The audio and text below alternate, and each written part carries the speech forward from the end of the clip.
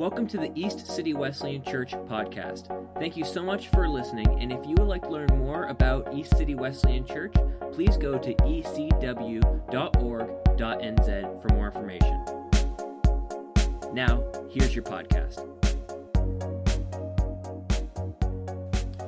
Good morning, East City Wesleyan Church. I am so glad to be able to meet with you this morning or whenever you tune in to watch this service.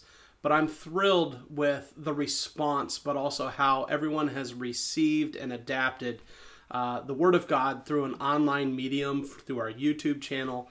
And if you're joining us from outside of East City Wesleyan Church, I am so thankful that you're joining us today.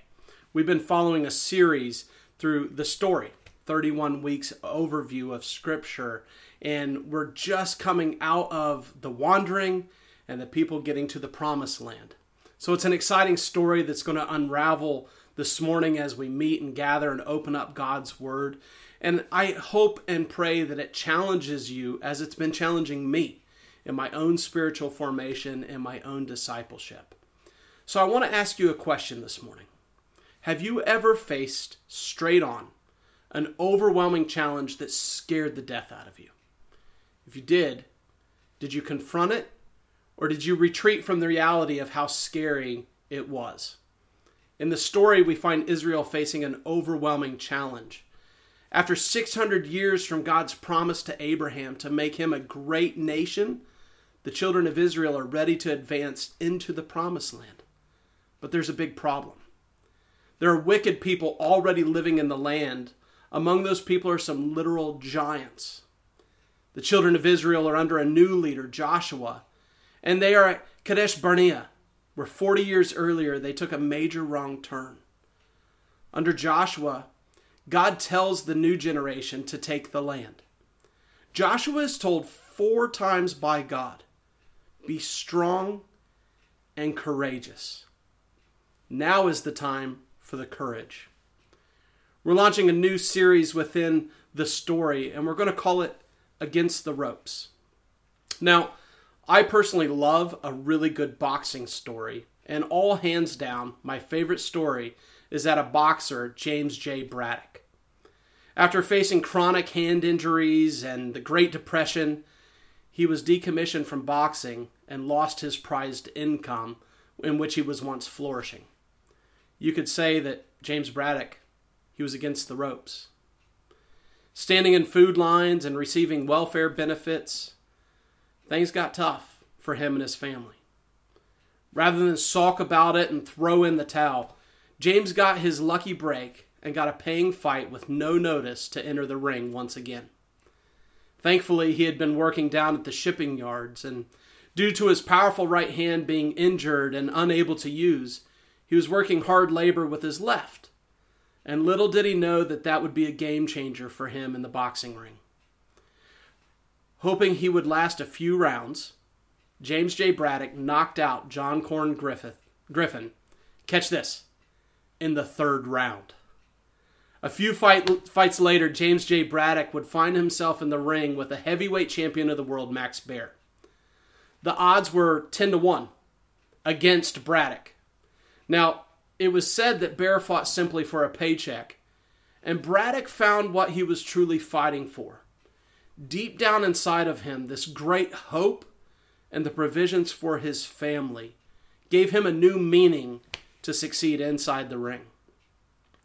James J. Braddock defeated Max Baer and became the heavyweight champion of the world. So how about you? Are you feeling a little against the ropes? Quarantine, fear and anxiety with every news flash of COVID-19, intermingling, seeing people walking about, hearing that loved ones or people in your family are getting sick. Are you putting the fun in dysfunctional as we're all cooped up and indoors together? If you've been watching your KiwiSaver or the stock market, finances could have you a little bit down right now too. And all overall illnesses, if you're feeling the scratchy sore throat or developing a cough or running a fever, there's a lot of anxiety running around that right now. And we feel a little bit backed into a corner and up against the ropes. in all fairness, life's not that easy right now. But there's one thing that I know for certain.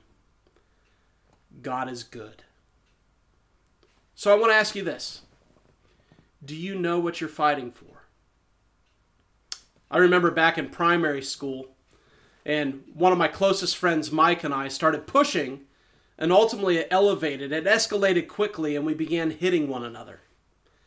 Now, this was happening in the boys' restroom, and our female teacher comes flying into the boys' restroom. She comes running to break us apart and break up the fight. And I remember being walked down to the principal's office, and I sat there to wait for the principal to address our misbehaving. And I was scared out of my wits. I hated getting in trouble. And the principal, the first things that he said, and was so wise, he said, "I thought you guys were friends. Why were you fighting each other?" Our response as we looked at each other like, "That's a great question." We didn't have an answer to it. We didn't know why we were fighting. So loads of confusion begins to happen and set in when we really don't know what we're fighting for. We make mistakes, we hurt people, and ultimately we do not live up to the purpose in which we were created. If we're going to fight, let us know what we're fighting for. So back to the story. God is not leading the people aimlessly across the desert, but a pivotal shift is about to occur in the story. God's promise is nearly about to be revealed, and it's going to change an entire nation of people. It's an exciting reveal. The people have experienced isolation. They've grumbled. They've made many, many mistakes. They've revolted and turned their backs against leadership and God from time to time. Yet, those of us that know the rest of the story, it's going to be worth it very soon. They will soon see that there is great things in store for their wandering through the desert, and that that's soon going to be over as they enter into the promised land. So God tells Joshua and the people 3 things that they need to be successful. And one of the first ones, and I want to offer this to us, you and I, that we can remember this in times to where we have a lot of thinking time on our hands right now, to perhaps reclaim the foundations of our faith and our relationship with God. And it's a good reminder to me, and I hope it's a good reminder to you. Be people of the book, the Word of God. Joshua 1:8 says, "Keep this book of the law always on your lips. Meditate on it day and night, so that you may be careful to do everything written in it. Then you will be prosperous and successful." When Achan sinned by not heeding the word of God, the people lost the battle at Ai. Joshua 7, chapter 7. After the loss, Joshua read the entire book of the law to the people to reclaim that truth and that central focus on God's law. Joshua chapter 8, verse 34. So we often hear that as Christians we should read the Bible, but why? Why do I read the Bible? Dwight L. Moody once said, he said, "The scriptures were not given to increase our knowledge, but to change our lives." It's the living word of God. It does something radical inside of you. It's not just a book. It's a living word of God, the King of Kings and Lord of Lords. It's his love story to you and I. So I agree with Moody that there is life-changing information in the Bible, both the Old Testament and the New. As a Christian, I believe it's vital that we spend time reading and trying to understand what God is telling us through the Word. The most important thing we're to learn from the Bible is insight into God's character. The more we understand his character, the more we know his love for us. It is through this understanding that God provides us the framework of living a holy life. The more we try to emulate God, the more and more we become like him. When reading Scripture, we should do so with intention. By studying God's Word, one can learn not only about God's traits, but also about his plan for our lives. The 2 most important questions we should ask when reading the Bible is what can I learn about God's plan? And what can I learn about God? Church, this is why we launched The Story, an initiative to promote weekly reading of Scripture and to do this together. We each have accountability, and hopefully you've all found the joy in reading through God's Word in unity. It's truly a powerful experience. Another major component that may have become quite prominent in your life this week is to be people of prayer. Kind of like these gentle hearts and their prayers. One little boy says, "Dear God, my mom tells me that you have a reason for everything on earth. I guess broccoli is one of your great mysteries." Or how about this? "Please make my parents understand that if I don't eat salad, I do better at school."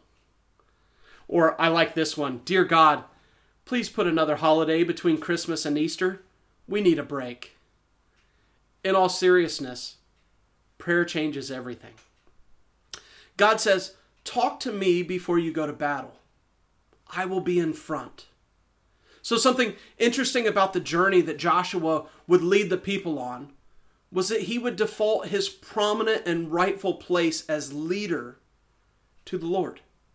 To demonstrate that God was going first, the Ark of the Covenant would always lead the people of Israel.